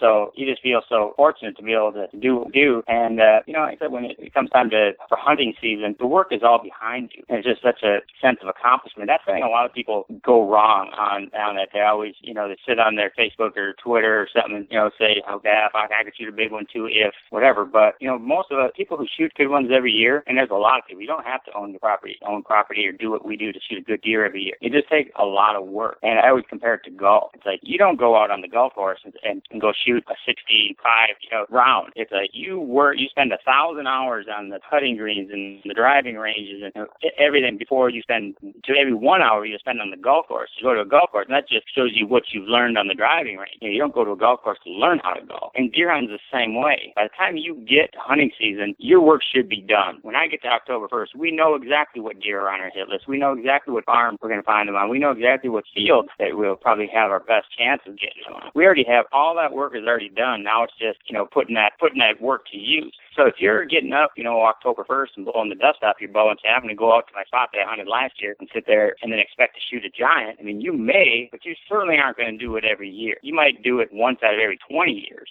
All that work is, the real hunting is done for us, starts January 11th, and you go every single day till October 1st, and then even through October 1st. You're still checking cameras and doing stuff like that. But, by the time we get to hunting season, it's just it's rewarding to me even just getting there because you look at all the work you've done and you have all the deer that you have, on your hit list and you're just so excited because you've done your work. It's like going to, when I was an engineer, you go into calculus class knowing that you studied your butt off and the stuff. Going into those tests, you just knew it and you're going to go in there and kill it. But it's not, it's the opposite way when you go into a test not having studied or anything. It's just that sinking feeling. You get that thing and you're like, oh man, I don't have the slightest clue on this. Right. That's basically where a lot of deer hunters are if they don't do the work all summer. It's just like anything else. You'll get out of it what you put into it. That's a great Absolutely. answer. Yeah, that's like plotting the course for your success, and it takes several months to get there. That's awesome. Let's see. I mean, that's everything in life. Absolutely. It's not just a hunting story. It's a life story. Absolutely. Yeah, you tell people if you have some athletic ability and work super hard for 20 years, you may be a pro athlete. If you're sharp and you work really hard for 20 years, you might be able to, be a doctor. If you love deer hunting and you work really hard for 20 years, you might be able to have your own place and good hunting. Right. But it doesn't happen overnight. It's been 25, 30 years in the making for us. Right. Kyle Schaefer wants to know how many total acres of land do you hunt? Well, in Iowa, we have like 10 different farms, and it's just under 6,000 acres, but it's in, I said, 10 different farms in 3 different counties. So our biggest piece is probably 700 maybe, to 721, I guess. So most of them like from 3 to 500. Our biggest is 700. So none of them are, it's not like one big contiguous piece or anything, and I don't want it that way. Right. You know, I figure if I got 300 acres and I got all the food and do all the management things that you do, I probably got all the deer from 3,000 acres around me, at least coming in there at some point. And just when you have 10 different places, you just got a lot more genetic potential to draw from. And then like we've had blue tongues so bad in the last 2 years, some farms are hit by it really bad and some are basically unaffected. So, you know, having those different options, and I would really encourage anybody, even if you don't own your own land and you got one place that you hunt, and get out there and knock on doors and find more public stuff. You know, have a lot of options, because you just never know where a big one's going to show up. And the more options you have, the better those chances are. Gotcha. Mark Hunt wants to know if he can get some of your old bows. Well, normally we actually donate a lot of them, in all honesty, for like a lot of organizations and like a lot of contests that people, you know, they donate them to charities and like the proceeds off them. So most of our bows from year to year, unless it's something real special, we keep a few of them, you know, just, you know, like the one Lee shot his moose with. We have that one. Someday we'll actually put it in a shadow box and that one bow with that DXT I shot, Gnarls and the moose. Yep, that was last year. So that's the only one I had retired, except for the one right now that I just shot my first desert bighorn sheep, and that's probably one of the hunts I'm most proud of, and that bow will never be shot again. I'll keep that one. But every other bow that we ever had, it get given away, and some of them go to our cameramen, and some of them go to charities and things like that. But, you know, sure. We've given them away for people at shows, you know, that, yep. You know, there's been guys who come with their girlfriends or wives, and the wife wants to get into hunting, but they're just a young couple, and they're just, you know, got married, and they don't have the money to buy one, so we'll just get their address and send them one, you know, here and there for people. That's awesome. So it depends on who it is and what the situation is, but we don't keep them. I mean, very few of them. They all go to somebody. Gotcha. Joey Patrick Clement wants to know if he can come cook for you with a Cajun flair. He's not I'm not a professional looking for a spotlight, but I'm a really good cook. No cameras needed. See, that's a question for Linda. Exactly. That'd be Linda's job. That's a Linda question. Are you willing to give up that position? All right.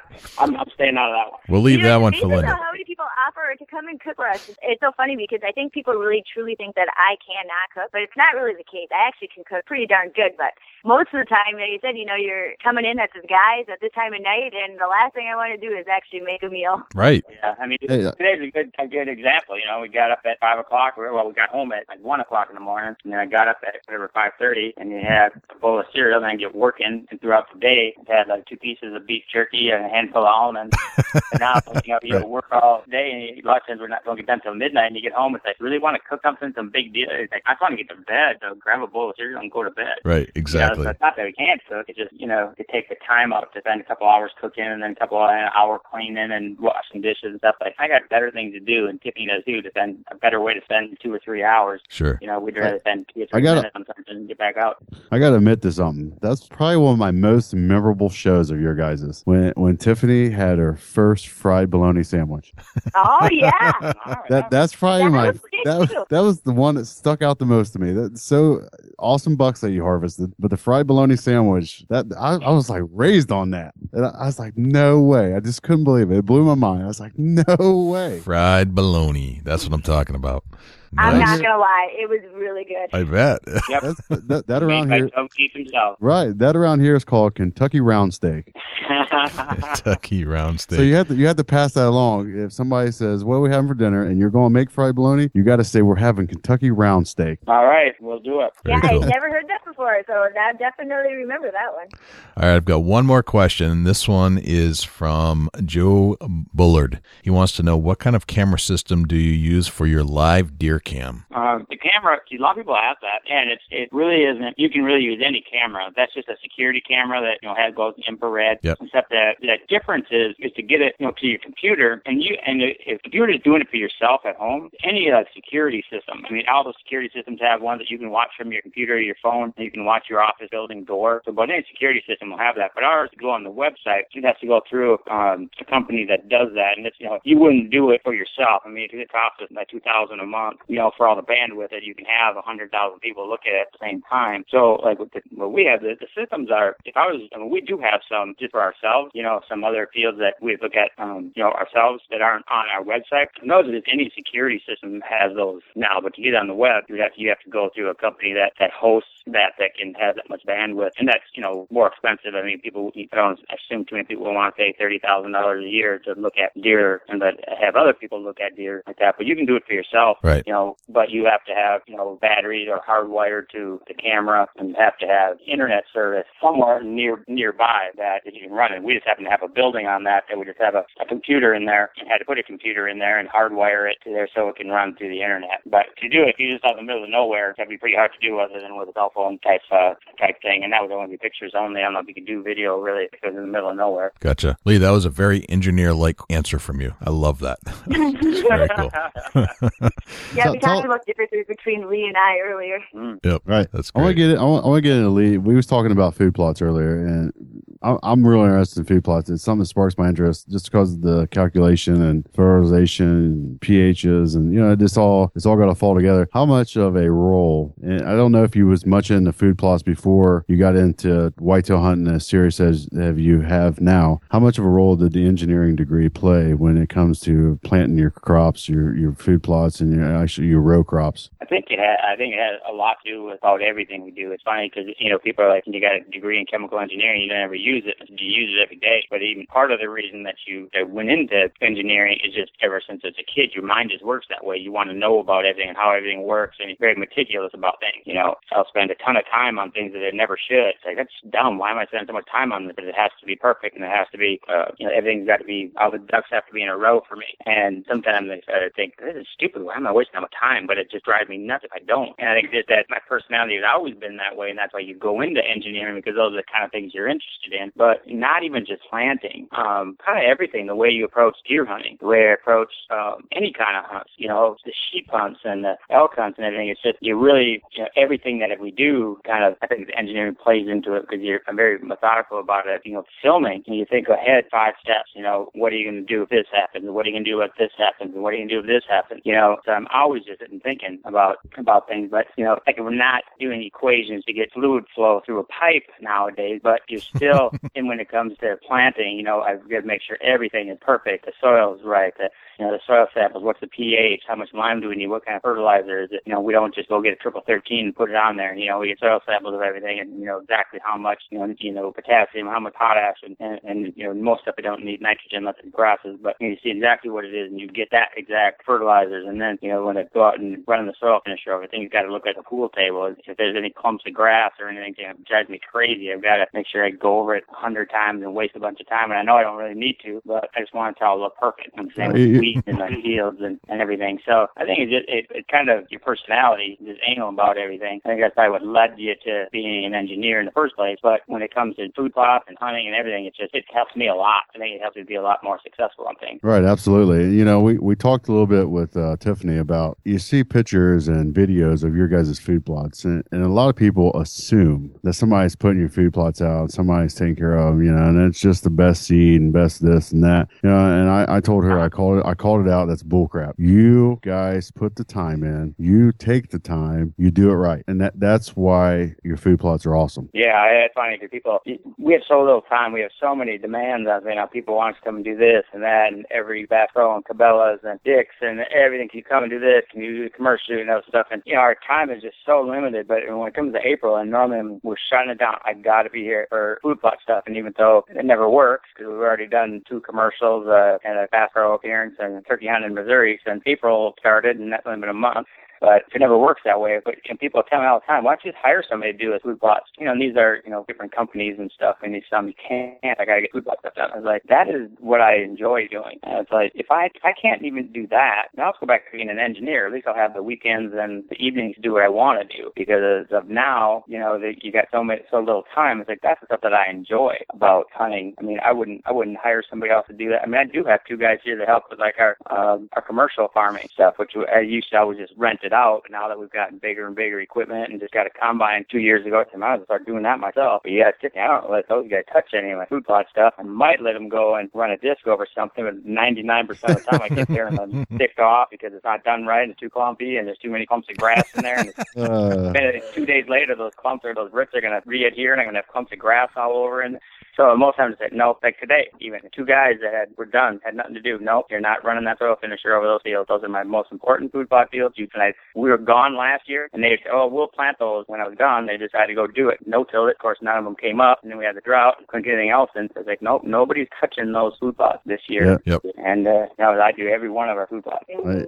And hang every one of our stands. 600 stands. That's nothing. I don't let anybody put up any tree stands. Partially because I want them to be perfect and straight and comfortable and everything. But in other parts, you got friends and stuff come and hunt with us, and it's like, I got to know that they're safe, and you got lifelines on every one of them, and somebody's not going to get up there and fall out of one of them or something like that. So I got to put every one of those up. So it's a big job, you know. You got 600 stands every year to go check them and trim them and make sure that new straps are on all of them. Plus, you know, we have 103 different fields that are planted for food plots. You know, 400 acres or 450 some acres of food plots. So, you know, if it was all just one big field, a 400-acre field, it wouldn't be that bad. But when it's 103 fields and 50 miles apart in 3 different counties, you know, it's 70% of your time is moving. Moving tractors and moving equipment, and it's just a big puzzle putting it all together, you know, what to do first and where to start and everything. But yeah, that's what I love about it. If I couldn't do that kind of stuff, and it's like no sense of even doing this job. If I had to hire somebody to do that, that's what I like about it. Right. Me and you probably get along great. I'm anal about if I go pull in and plant corn in a field and they've been in their field cultivating, I don't want to see no tire tracks. Yeah. The only thing it would drive me crazy. Oh, me too. I can't stand it. I almost make them come redo it. Like, man, I can't plant somewhere, especially on the road frontage. If you've picked up the field cultivator, made a turn, and left the tractor and cultivator tracks in it. Only thing I want to see there is the planter tractors. That's it. Planter and tractor. That's it. And if somebody would have planted my corn rows and it was crooked, it would drive me crazy. I'd almost have to go out there and re-disc it up and replant it because the rows are crooked. I want to look down those rows. I want to have them perfectly straight. I want to, you know. Me and you see eye to eye. I can't. Okay, let me tell you a quick story about me. We had 240-acre field. It's all road frontage, just kind of in the bottom, so you can see all of it. They went in, 2 other guys. One guy normally don't side dress corn, so he goes in and he runs side dresser through it. Like a week later, I'm like, man, I know there's one row there that they skipped. They got to. They had to skip it. You know, it's 2 inches shorter than the rest. So I took it. I took the side dresser, unhooked all the rows except for the one they missed, except for one row, and went in there. I had to side dress that. I couldn't stand to look at it. Yeah. Oh, I know it. I would too. I couldn't stand it. If I couldn't just side dress it that way, I'd get just some nitrogen in the hand feeder, and I'd go up and I'd hand fertilize that one row. Yeah. I could farm for you. Yep. That's I just don't let anybody else. You know, I let them do the cash crop stuff. I don't care. That's your deal. You know, on that. But when it comes to food plots, that's my deal. Right. You know? Right. Yep. Everybody else. Well, that's awesome. Guys, what would you say, or what's one tip that you would give to a hunter to make them more successful?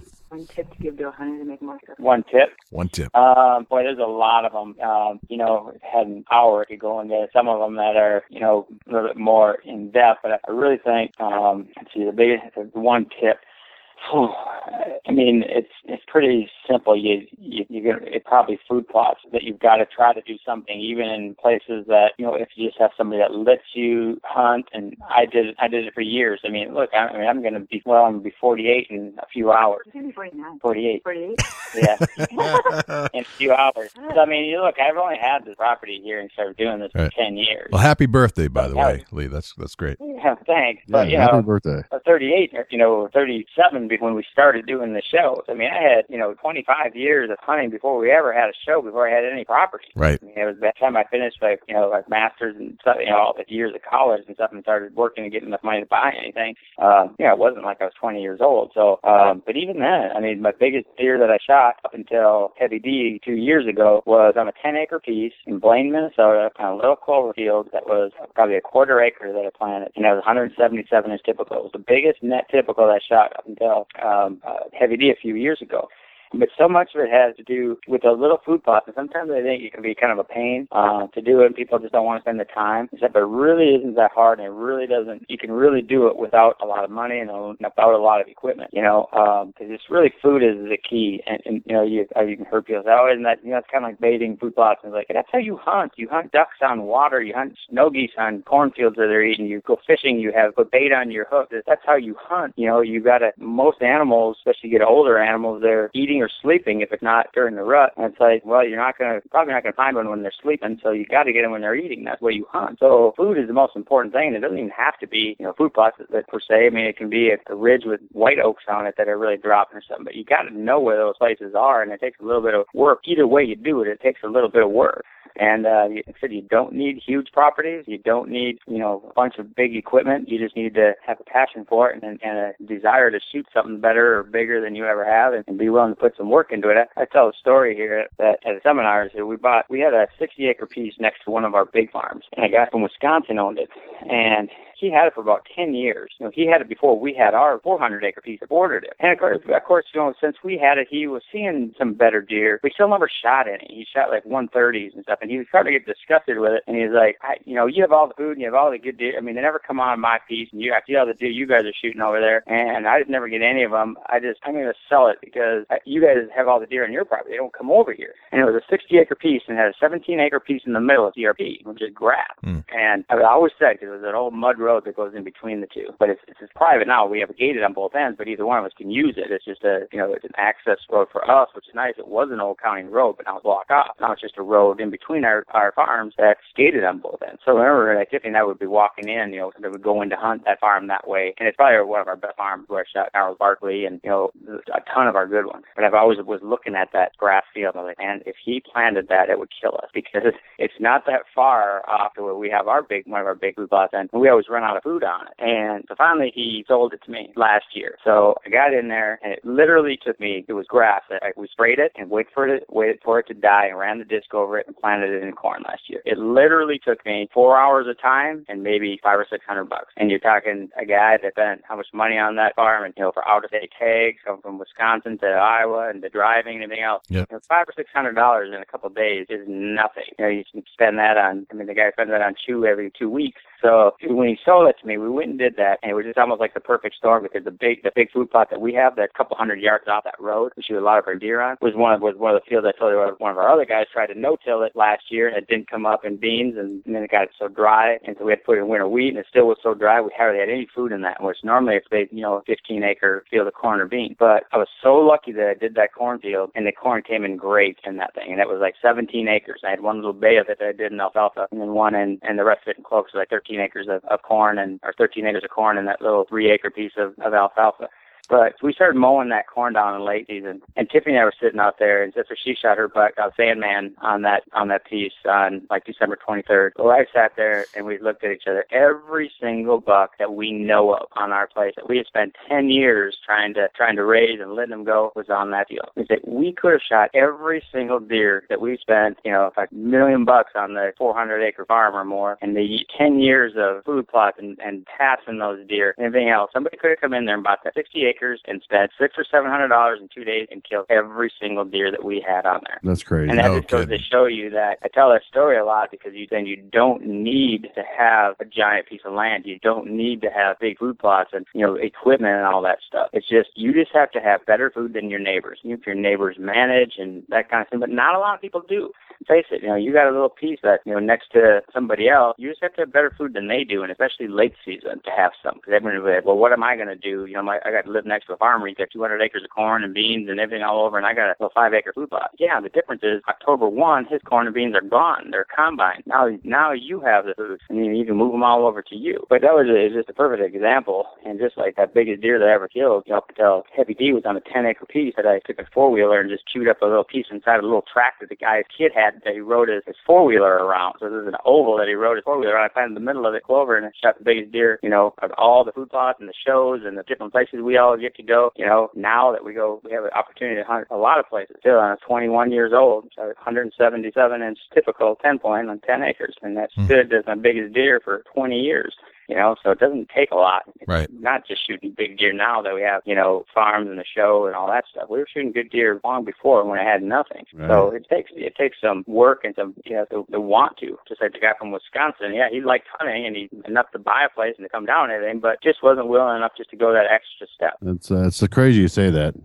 Real quick for me, 8 acres. Did some tuning to it, got some bedding areas made up, let some cedars grow up, and adjoined a 100-acre piece that is pretty much farm ground and no hunting. Everybody says, you'll never shoot nothing on that 8 acres. Oh, I got lucky in 2010, 174 and 7/8 gross. Mm-hmm. 8 acres. Yeah, it's a fact. That's a great point. Great lesson.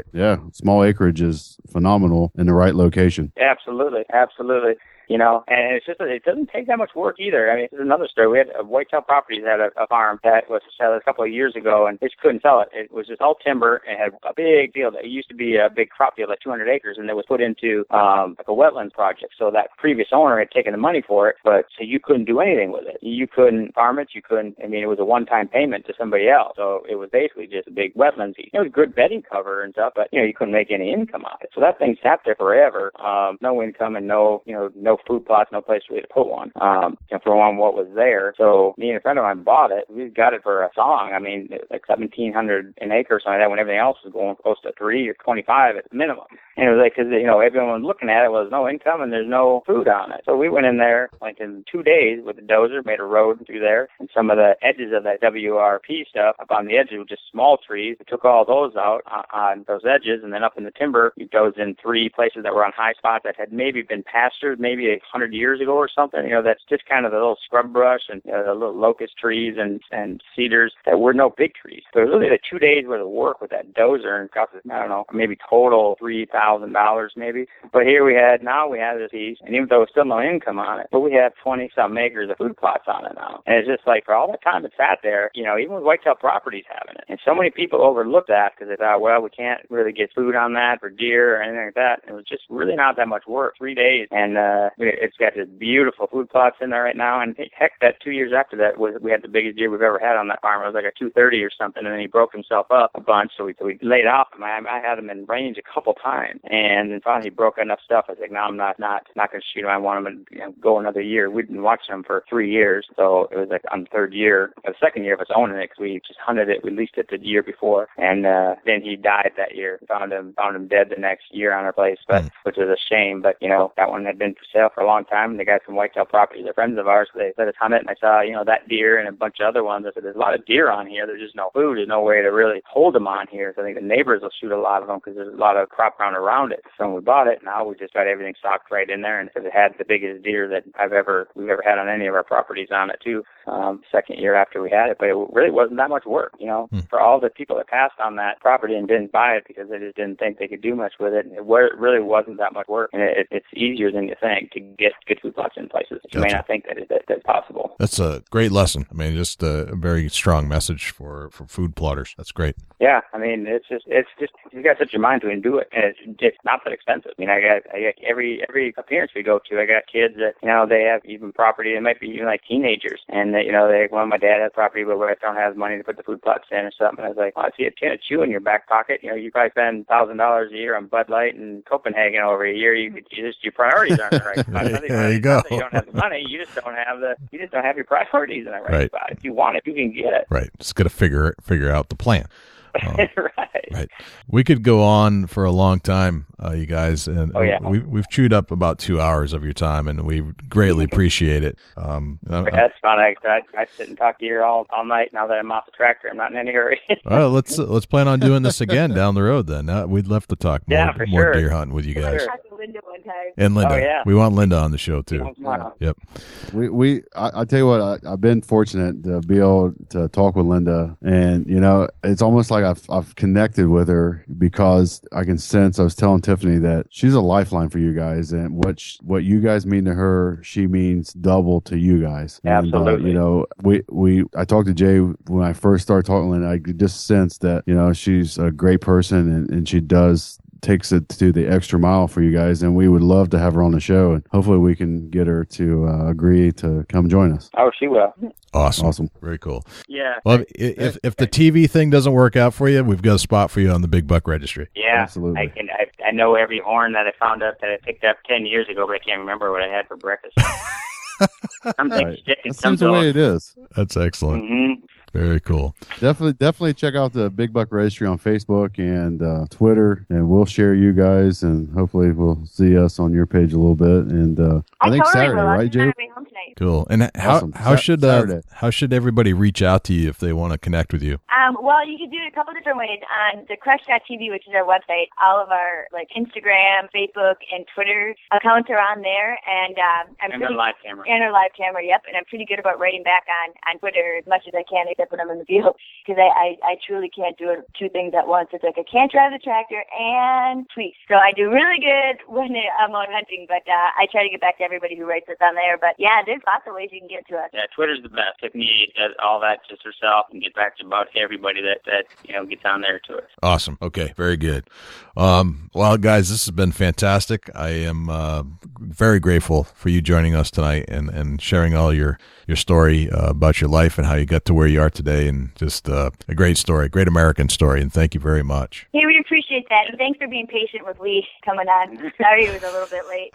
Yeah. No, we're definitely, Lee, we're going to reschedule, and we are going to talk a little more deeply into some food plots, into some row crop, and kind of give a breakdown of a little more detail on that. Yeah, anytime. You just have me a date, and I'm willing to anytime after dark. I do it. I got from definitely 8:30 p.m. till 2:30 a.m. is about my time I do stuff. So. All right, let's do it. Right, let's do another show on just food plots down the road. Then that'd be very cool. Yeah, that would be absolutely that, and other strategies, other hunting things as well. Yeah. There's multiple things that we can get into, and there's multiple things we get into, and our content is trying to really get the word out to our listeners to make them better hunters, to be a little more successful. And I think that's what every hunter's having good content on the show for them to be able to learn a few things from. And we kind of push that quite a bit. Not only do you guys kill awesome bucks, you grow awesome food plots. So yeah, and there's a lot of things you learn. Like I was telling you the other day, I'm not a deer biologist, but I look at them every day. So you learn a lot of things. And there's some things that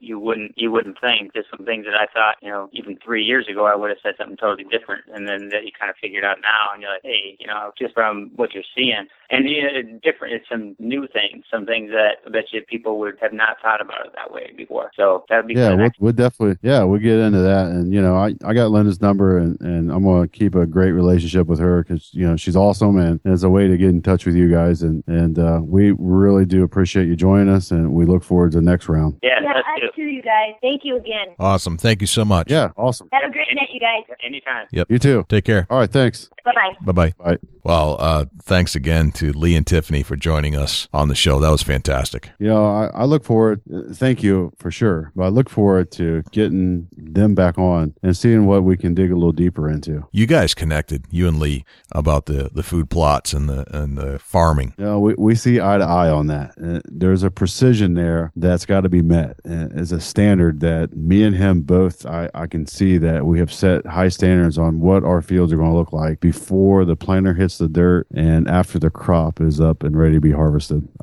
Me and Lee could get along great with that, and I can see eye to eye. No question. And I connected with Lee as well about the science background, and because I have a science background too, totally understand where he's coming from, and love all the social media and the internet stuff that Tiffany's doing. That's definitely up my alley as well. So absolutely, and what they do for their fans is phenomenal. I give them that deserves an award. Yeah, the dedication that they give to their fans and we've witnessed it with our own eyes. Not just we're not making this stuff up. We watched them stand and meet and greet every single person in a line that was at least, what would you say, at least a football field long for pretty much from 10 till close time. Yeah, it was phenomenal. You know, it was awesome to see that. It was awesome to meet them in person at the Great American Outdoor Show there in Harrisburg. And, you know, from the moment that we stepped up to talk to them, at the end of the show, nobody else was there. They was wore out, you know, but they took the time to talk to us for a few minutes and get us hooked up where we can get in contact with them and have them on the show. And from that point on, it's just progressed from talking to Linda, you know, Tiffany's mom. My gosh, she's a great woman, and I appreciate everything that she's done for us and being in contact with her. Great woman, great outlook on life, and she's definitely somebody that I could call and talk to every day. She just has that personality that, you know, she's loving, caring, and that she wants to help you, and that was awesome. It's just been an awesome experience, and we look forward to having him back on the show several times in the future. Yeah, I mean, Lee's got he's got his playground down there, and it's almost like he's experimenting with what works and what doesn't with food plots, and man, what a great laboratory he has created for himself, and he's willing to share all that knowledge with all his fans, and hopefully we can get a lot of good information from him on the show in future shows. Yeah, absolutely. It may be able to take your food plot to the next level by what Lee tells you, because he's doing it, you know, year after year after year. The trial and error has been there. He's done it. You know, he's definitely, he'll admit to it. He's failed. He's figured out stuff that's making him successful now, where, you know, before it was costing money and not producing, and now that he's got it figured out, and he's willing to share that. And that, you know, in my eyes, that's worth $1 million when you have somebody that's doing it on a larger scale, and that can tell you the ups and downs and what to do's and not to do's. That, in my eyes, that's priceless. Yeah, he's giving back. He's taking his knowledge and sharing it and giving back, and that goes a long way, man, with your fan base. And it's just a quality. They're both quality human beings. Just awesome. Great Americans. Yeah, absolutely. You know, and real personable, and we can talk to them. And obviously anybody that approaches them can have an opportunity to talk to them. And they're no different than anybody else. You know, yeah, they're successful in the hunting industry, but they're down to earth human beings. And like they said, they're rednecks, and they're, you know, doing really good in the whitetail industry. Yep. And just love them. They're just great people. Yeah, absolutely. Thanks again for joining us, Lee and Tiffany, and we look forward to talking with you in the near future. Definitely. Dusty, how can people find you? Facebook.com/Chubby Outdoors, chubbytines@hotmail.com. Jay, how can the people get in touch with you at the Big Buck Registry? All right, a bunch of different ways. If you want to share a picture, or if you're looking for a share type situation on Facebook, it's facebook.com/Big Buck Registry. Twitter is twitter.com/Big Buck Registry. You can send me an email to jay@bigbuckregistry.com. And if you would like to give us a call, give us some feedback about this particular show or any of our other shows, 724-613-2825. And you can actually use that to text a picture and a story about a deer you might have harvested. Instead of sending it to Facebook or emailing it in, you can send it to that or text it to that phone number. And then always go to iTunes and give us a review on iTunes and let us know what you think about the show. And we appreciate those 5-star reviews. But if we're a little off the mark for something that you didn't like, that's okay too. But Neville, if I find you on iTunes, I will hunt you down. So anyway, that's I think that's about it, Dusty. Yeah, absolutely. And thanks for tuning into the show, and we look forward to what we got to come in the future with you. Absolutely. All right, man. I'm Jay Scott. And I'm Dusty Phillips. And this is the Big Buck Registry's Big Buck Podcast. See you next week. Can't wait.